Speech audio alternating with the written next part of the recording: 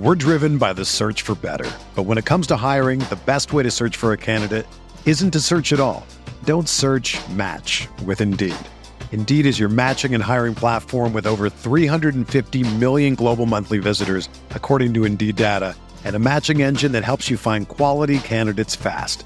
Ditch the busy work. Use Indeed for scheduling, screening, and messaging so you can connect with candidates faster. Leveraging over 140 million qualifications and preferences every day, Indeed's matching engine is constantly learning from your preferences, so the more you use Indeed, the better it gets. Join more than 3.5 million businesses worldwide that use Indeed to hire great talent fast. And listeners of this show will get a $75 sponsored job credit to get your jobs more visibility at Indeed.com/Blue Wire. Just go to Indeed.com/Blue Wire right now and support our show by saying that you heard about Indeed on this podcast. That's Indeed.com/Blue Wire. Terms and conditions apply. Need to hire? You need Indeed.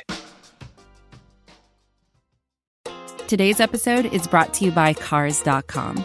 With over 2 million vehicles and 50,000 more added every day, Cars.com will match you with the perfect car for you, your budget, your life, your style. And if you're ready to say goodbye to your current car, Cars.com will get you an instant offer to cash it in. Just start by entering your license plate and get matched with a local dealer who will write you the check. So whether you're looking to buy or sell, just go to Cars.com. It's magical.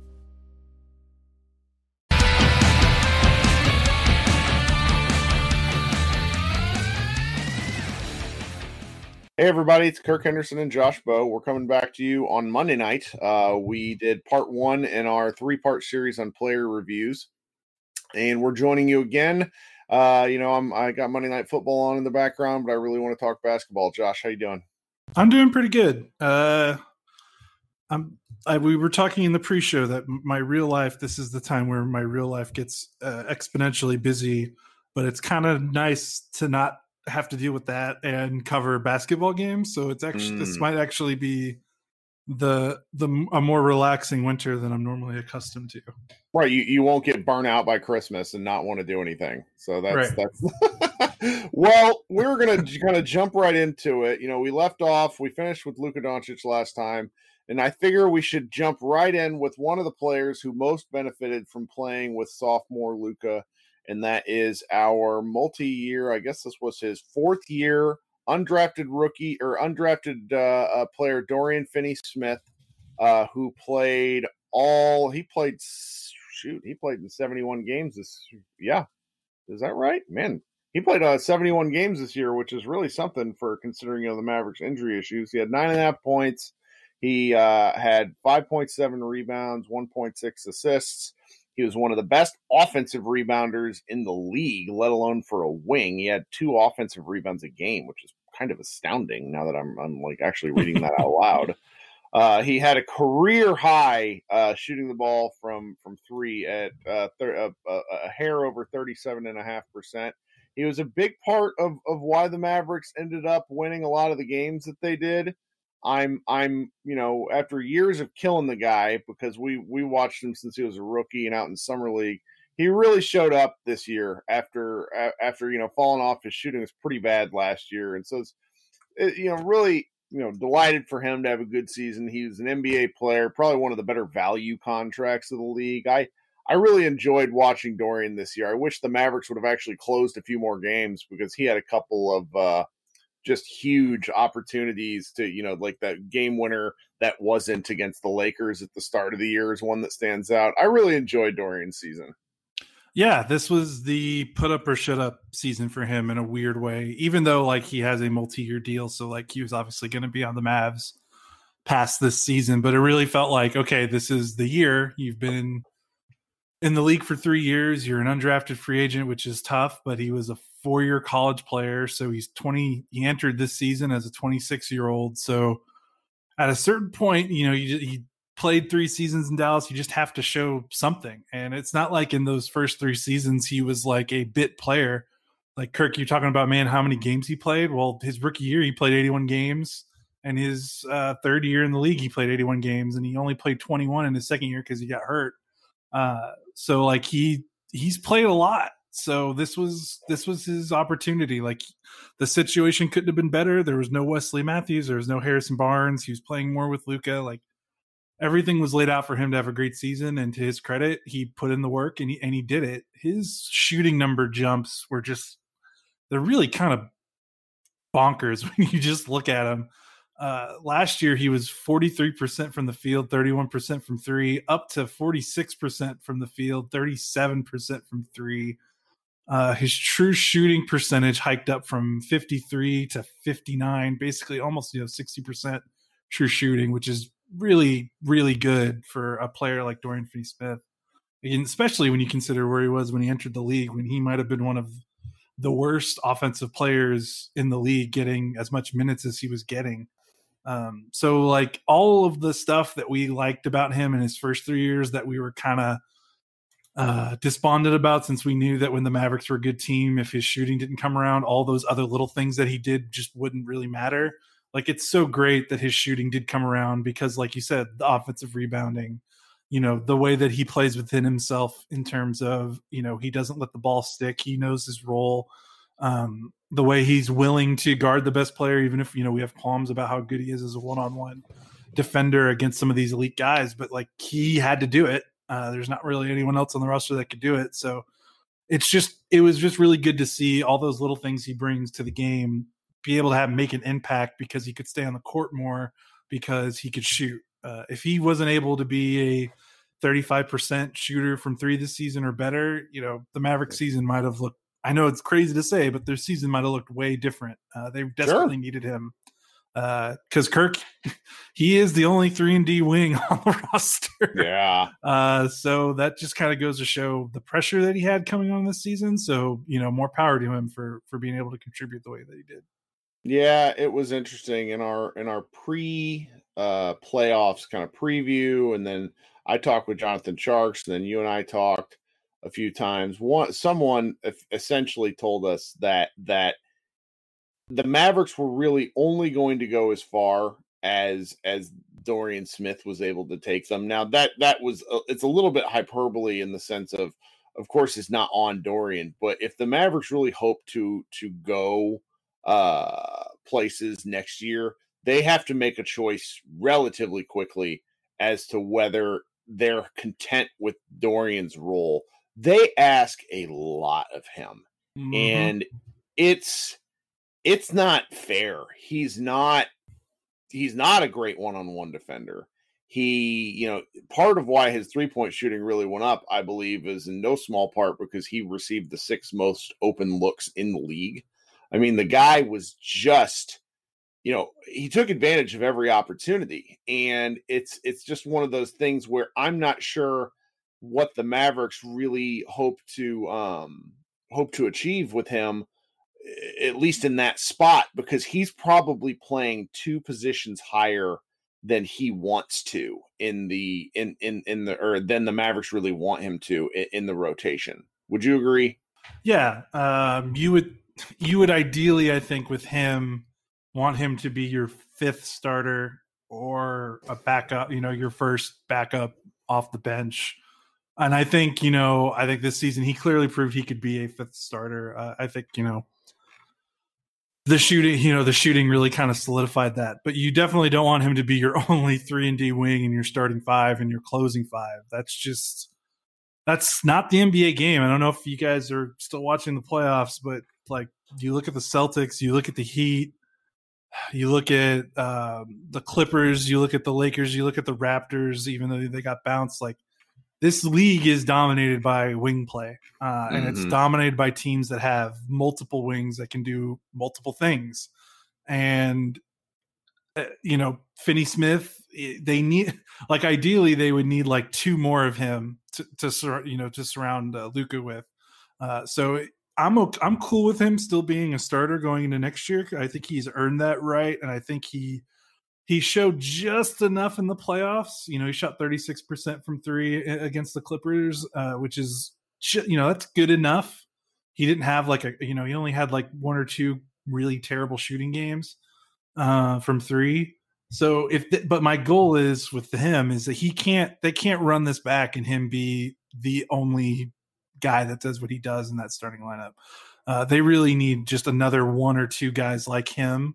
And then if the Mavericks really want to make like a big splashy move, like if they're going to try to get a third star or someone bigger, he's obviously someone that he can't impede that progress. If it's like, hey, we can upgrade his spot in the starting lineup with an all-star, then you're like, okay, we'll bring him off the bench. As mean as that sounds to him for what he contributed, the goal should just be he shouldn't be the one limiting the roster from making a bigger improvement. But that said, I think that he can be a fifth starter, and so long as he is flanked by at least one other guy that's 6'7" and can play defense and can shoot threes, I think he'll be okay. Right, and some of this for as it relates to Dorian, when you say fifth starter, I think what you mean is like when we talk Luka, Porzingis. After Luka and Porzingis, and to somewhat of an extent, Tim Hardaway Jr. After that, the options, I don't say they fall off a cliff, but it's just not what you need to compete at the NBA level to win 50 games in a season. And that's not on any of these players, whether it's Curry, whether it's Dorian Finney-Smith, it doesn't really matter. It's just not something that these guys are able to do because they don't have the pedigrees. The more I think about the Mavericks season and the fact that they were able to make the playoffs and take the Clippers to 6 games with 3 guys in their rotation who were undrafted players, 2 of their core rotation players who were injured were second round players in Brunson and Powell. And you just kind of go through the rest of the Mavs lineup, and we knew they don't have talent, but they don't have a ton of like pedigree talent is rather what I mean. And that just it's just a pretty clear solution that improving at one of these spots is one way where they are able to win over the course of time. So I bet that they do look to upgrade or at least add depth, because that's something you said earlier is just so true. Is he was their only 3-and-D guy, and that's pretty preposterous. Right. That's just not how winning NBA. I mean, God, look at the Celtics. They got Brown, Tatum, Marcus Smart. I mean, the Raptors have Siakam, OG, Anunoby. The Lakers are probably buck that trend, but LeBron and Anthony Davis are so good. But that's going to be a spot that the Lakers are going to probably have to address as LeBron ages. And you look at the Clippers, obviously their wing depth is insane. And even like a team like the Rockets, even though they just got kind of trounced against the Lakers, like, PJ Tucker, Robert Covington, Daniel House, like teams just need guys. You need a stable of guys like that. And you bring up the point about, the 3 starters, Luka, KP, and presumably Tim Hardaway Jr. if he opts in and he stays. That's 3 of your starting spots, and none of those 3 guys you would consider above average perimeter defenders. Yep. So you really have to make those last 2 spots count. And so Finney-Smith is one of them. That's great. But if the next one is a Seth Curry or a Jalen Brunson or a Trey Burke, that just really limits your ceiling in a way. And even though, Seth fit fantastically with that starting group in the regular season, they had some really good numbers, you kind of just see in the playoffs, you just need a little bit more size and a little bit more versatility in your lineup. And so, yeah, that's just something that they'll have to consider going forward. But it's Dorian Finney-Smith, obviously career season, great value. Like they really couldn't have expected more from him, and he delivered it.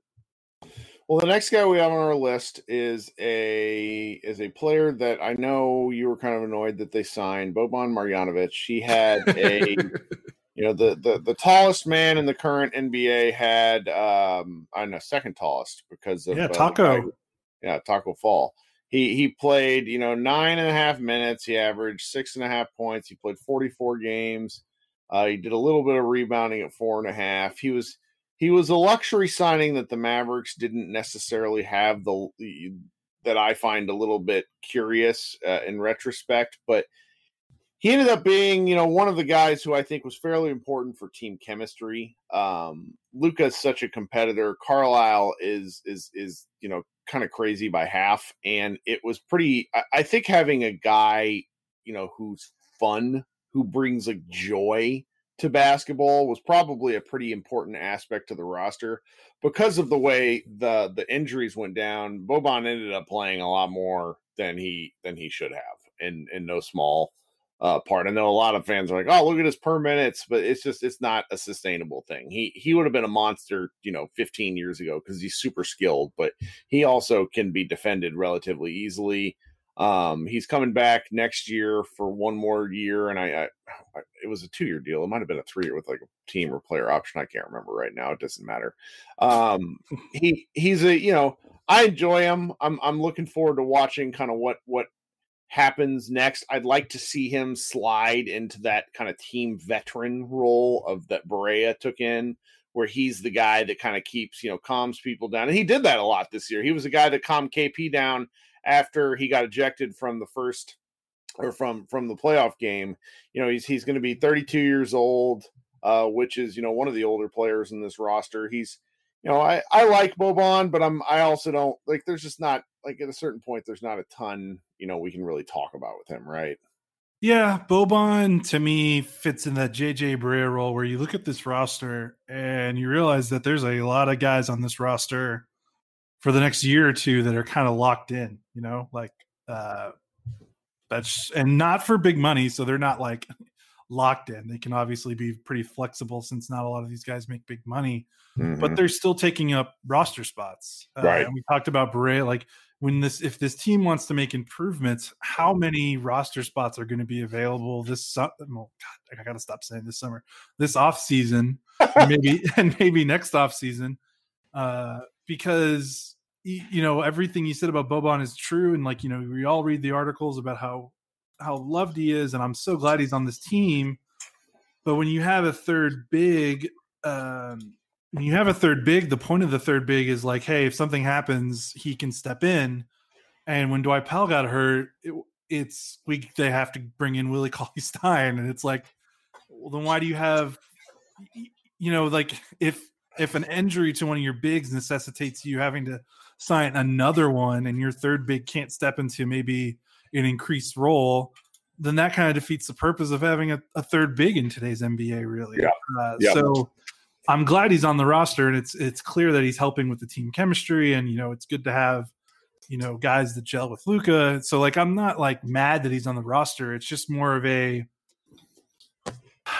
it's just hard for me to reconcile that stuff with like the on paper stuff. So like basketball's it's not a cold and emotionless sport, but like how much is Boban's locker room stuff worth compared to having a player that could step in and play 20 to 22 minutes if one of your bigs gets hurt for 2 to 3 weeks? Like, that's the kind of stuff that I really wrestle with, and it's not fair to Boban, obviously. Like, he would probably love to play that many minutes, but the human body has limitations, especially when you are as large as Boban. So it's something I wrestle with, and I know that it kind of makes me the party pooper because everyone loves Boban, and I'm kind of like, yeah, I love him, but like, like he can't play defense, and he can't, he's very easy to scheme out in certain situations. And when Powell got hurt and Cauley-Stein had to be signed, that kind of just solidified it for me, where it's like, it's great that he's on the team for the locker room and the off-court stuff and getting them through practices and gelling with teammates. But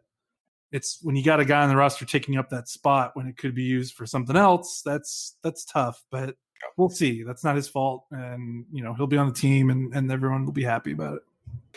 Well, the next guy that we have, he's a bit of a conundrum, at least in my opinion. We're going to talk about Jalen Brunson, who went down in the second Atlanta Hawks game with a season-ending shoulder surgery. Sorry if there's some background noise. My dog keeps chomping at what my wife's snacking on. It's a hilarious noise.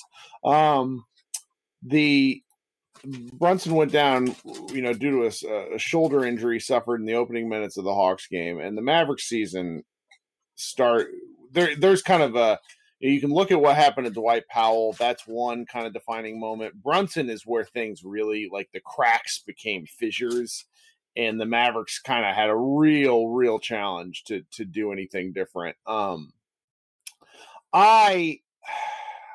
which is crazy because I'm of the opinion that Jalen Brunson is not particularly good. His numbers compared to his previous season were almost the exact same. He is a scoring guard, not a point guard in the sense that you need. He is, he's good, but is he good enough? Like he's a little undersized at 6'1". The fact that he capped out at being better than Dennis Smith Jr. already, which was an early Jonathan Sharks take that I loved. I'm not sure if that's not really doesn't do either one of those players any favors, because I feel that at most he's kind of a replacement level guard. Is that too harsh?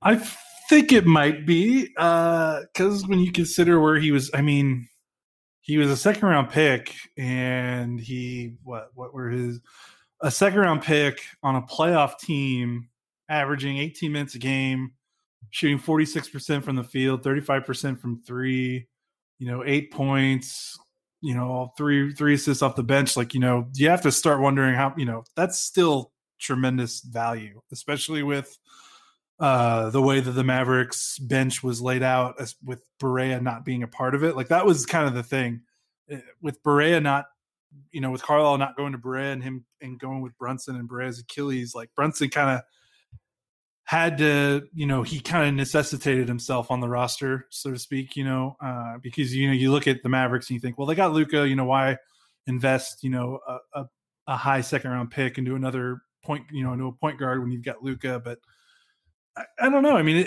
it seems like his injury kind of necessitated his worth, right? Like, the season the Mavericks kind of slogged to the end of the year. And I know that he was very streaky, and, not even just game to game, but within a game, he was pretty streaky. Right. But the fact that they had a guy on their bench that they could call to potentially give him 20 points, 15, 20 points on a given night, maybe not as consistent as you would like, obviously, but he's a second-year guy. But, they had to sign Trey Burke because they desperately need, we all talk about how they desperately need another guard that can do stuff next to Luka. And Brunson feels like that kind of guy in the sense that, like, he doesn't feel like a guy that's going to need the ball the way like a Dennis Smith would. He seems more comfortable playing off the ball as long as he can, be more consistent with his shooting. So like him being able to attack secondary actions off what Luka did. And then also, when Luka's on the bench, to be able to run the offense somewhat, pretty well. Like he was a really good luxury for this team. And I think, they had to sign Trey Burke to replace him. This team has no wings, and they still had to sign Trey Burke, which goes to show kind of how much they needed Brunson healthy and playing well for the team to have success. And yeah, I don't know. I think you're a little harsh. I think the thing that probably drives us the most nutty is his streakiness from three. Like he was such a great college 3-point shooter, and he would just kind of go in and out. He kind of goes in and out with months. Like what I'm looking at his game logs. He shot 26% from three in November. Then in December, he shot 41%, and then January, he shot 33%, and then in February, before he got hurt, he shot 43%. So his 3-point shooting was very streaky, and they really need that to be smoothed out. Mm-hmm. I think for him to be as effective as he can be. But otherwise, considering where he was drafted and considering how the Mavs looked without him, I think he proved his worth, and I think he's going to be a key part of this thing going forward. I don't know. The reason I say that is because I think that Trey Burke, his fellow Naismith Award winner, came in and did the same thing he did. That's a good point. And, what sort of happens with the Mavs and Burke is a discussion that we can have in a couple of days. But it just kind of stands out in my mind. And I don't know. I'll give you this. I think this is what you're hinting at. Guards that have Brunson's skill set are not necessarily the most rare type of guard to find. Yes. And it's a skill set the Mavericks can milk exceptionally well, probably better than any other league in the team, which is basically what Burke did. So I can kind of see that. I could see that point. So maybe he's not like a guy he's not untouchable, obviously, but like whether it's him or whether it's someone else, they need his archetype on the roster. I think we probably both agree on. Yeah. No, that's a safe way to settle. The last guy that we should talk about before we should get out of here is a man who in the preseason referred to himself as the Michael Finley to Luka Doncic and Kristaps Porzingis, Steve Nash and Dirk Nowitzki, which I remember being like offended by. Yes, and we are Finley stands. Right. And he ended up being pretty dang good, right? Like, Yep. Talk to me about Trey Burke. Talk to me about Tim Hardaway's season. One of the weirdest seasons I think I've seen from a Mavericks player in terms of like, man, when he, I should have had this pulled up before we started recording. So he played a game against the Spurs on November 18th, and this is when he was still a backup early in the season. This is obviously early in the season. He played 15 minutes off the bench. He was 0 for 5, 0 for 3 from 3, 0 points.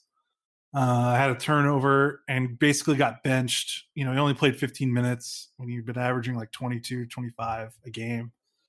And that was like, I thought, that's it. It's over. Like he did not look good coming off the bench. His defense is bad. He was taking, the same crappy shots he was taking the year before and when he was in New York. And it just wasn't working. And like, it wasn't like it took a long, it wasn't like a prolonged awakening. Mm-hmm. Like Seth Curry got hurt, I think, or I can't remember who. Seth Curry got hurt. He started the very next game on November 20th, Golden State. The Mavericks win by 800 points, and he scores 20 points on 7 shots, 6 to 7 shooting, 4 from 3, and from there he's the third best player on the team. Like, that is so insane to think of. He basically overnight went from one of the worst players in the rotation to almost, untouchable, like invaluable, like just a absolutely banana season. And then, I don't know what else to say about him because just his shooting was just tremendous, working off of, and maybe that was just all it needed to be. Was he needs to start? He needs to be next to Luka. He shot exceptionally well next to Luka. I believe he was somewhere like 44% or 42%, somewhere in that range when Luka passed him the ball from 3. He was just so crucial in opening up what the Mavericks need to do. Because remember, Kirk, we got really mad last summer about the Mavericks offseason, and we were still kind of right about it, I think. And the whole point of it was, boy, they needed a shooter. Like, this roster had so many unproven shooters. They needed to go out last summer and get them a shooter that could play, close to 30 minutes a game. And it turned out, they searched for Danny Green, and I argued about Terrence Ross and Jeremy Lamb and other guys. Turned out they got him. Like, he was almost their offseason acquisition in a way that they needed. Being able to shoot the way he did, it really turned their season around, I think.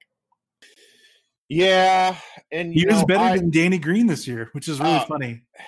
I remember former Mavs Moneyball writer and friend of the program, Dalton Trigg, and I got into it in a direct message back and forth where he's just like, Kirk, you're not believing in Tim Hardaway enough before the season.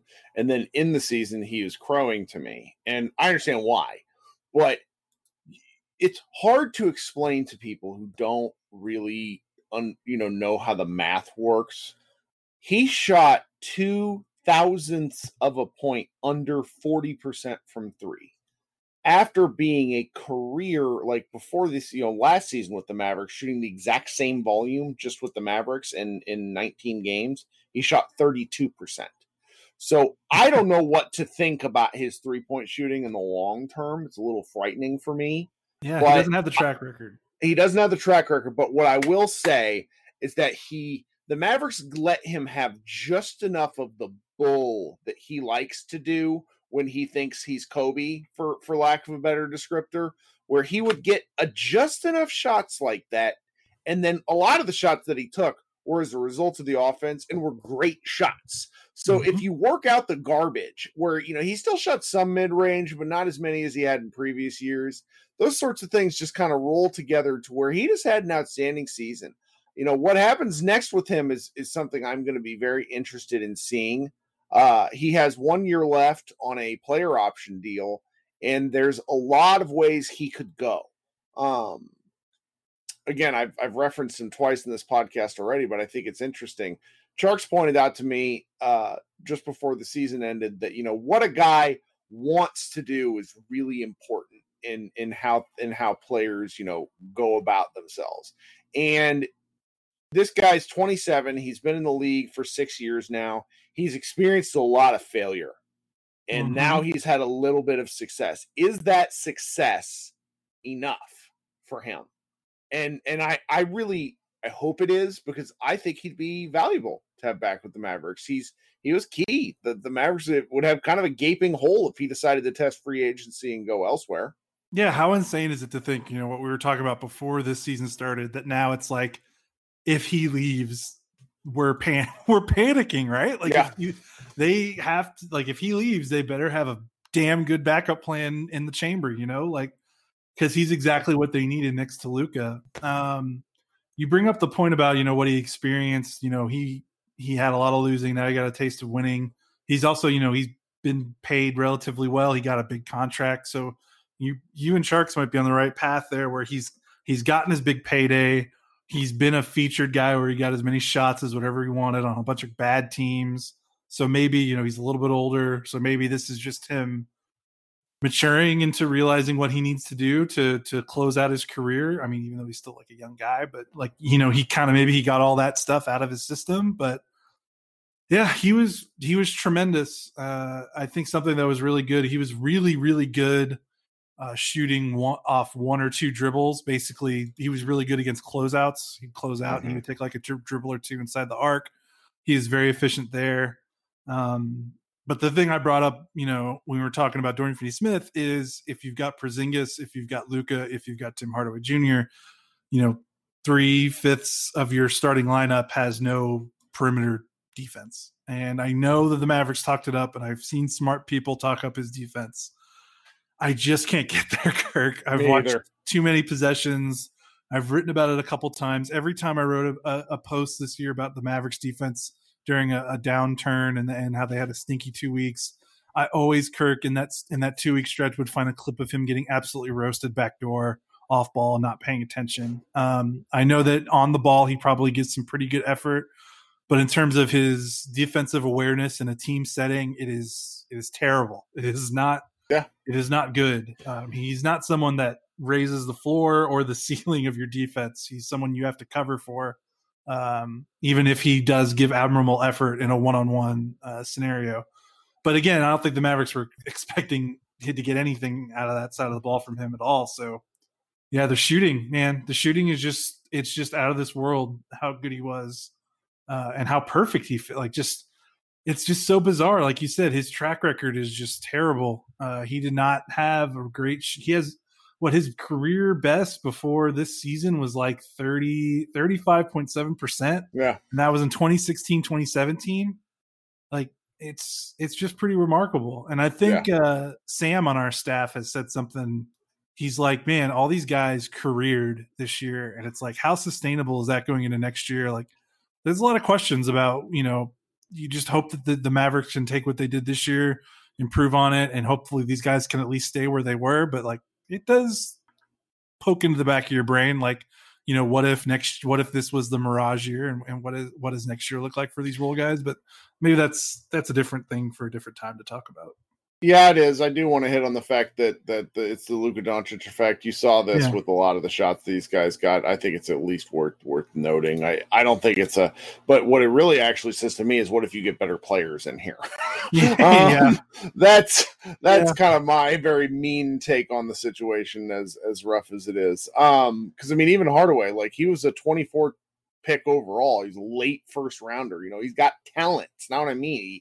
I don't want to say he doesn't have talent, but this is like the pedigree of guys. This is how you build teams, but it's challenging. The pedigree of the Mavericks right now is overall not great. Past the top two, but I really hope Hardaway does come back. So we have just a few minutes before we get cut off with our awesome podcast app that we're using here. It's how these things go. Josh and I have plans to be back a little later in the week to discuss a few more guys. We're not going to discuss the entire roster because I don't have certain takes on like the G League guys, that sort of thing. But we got 5 more guys left that we're going to cover late in the week, our guy Ryan did a podcast, a draft-based podcast. We're really going to start hitting the draft coverage stuff now that has been bumped back to mid-November. Dates aren't solid yet, but it seems relatively reasonable to expect that holds. So about 8 more weeks of draft coverage. I think we're going to continue to do some look backs just because of just what you hit on there in the end, that the Luka Doncic based stuff. Is this stuff sustainable with certain guys? I'm really interested in talking about that because I don't know. I'm of two minds. I didn't want the Mavericks to lose because I never want them to lose. I want them to win a championship, but I'm just a little bit.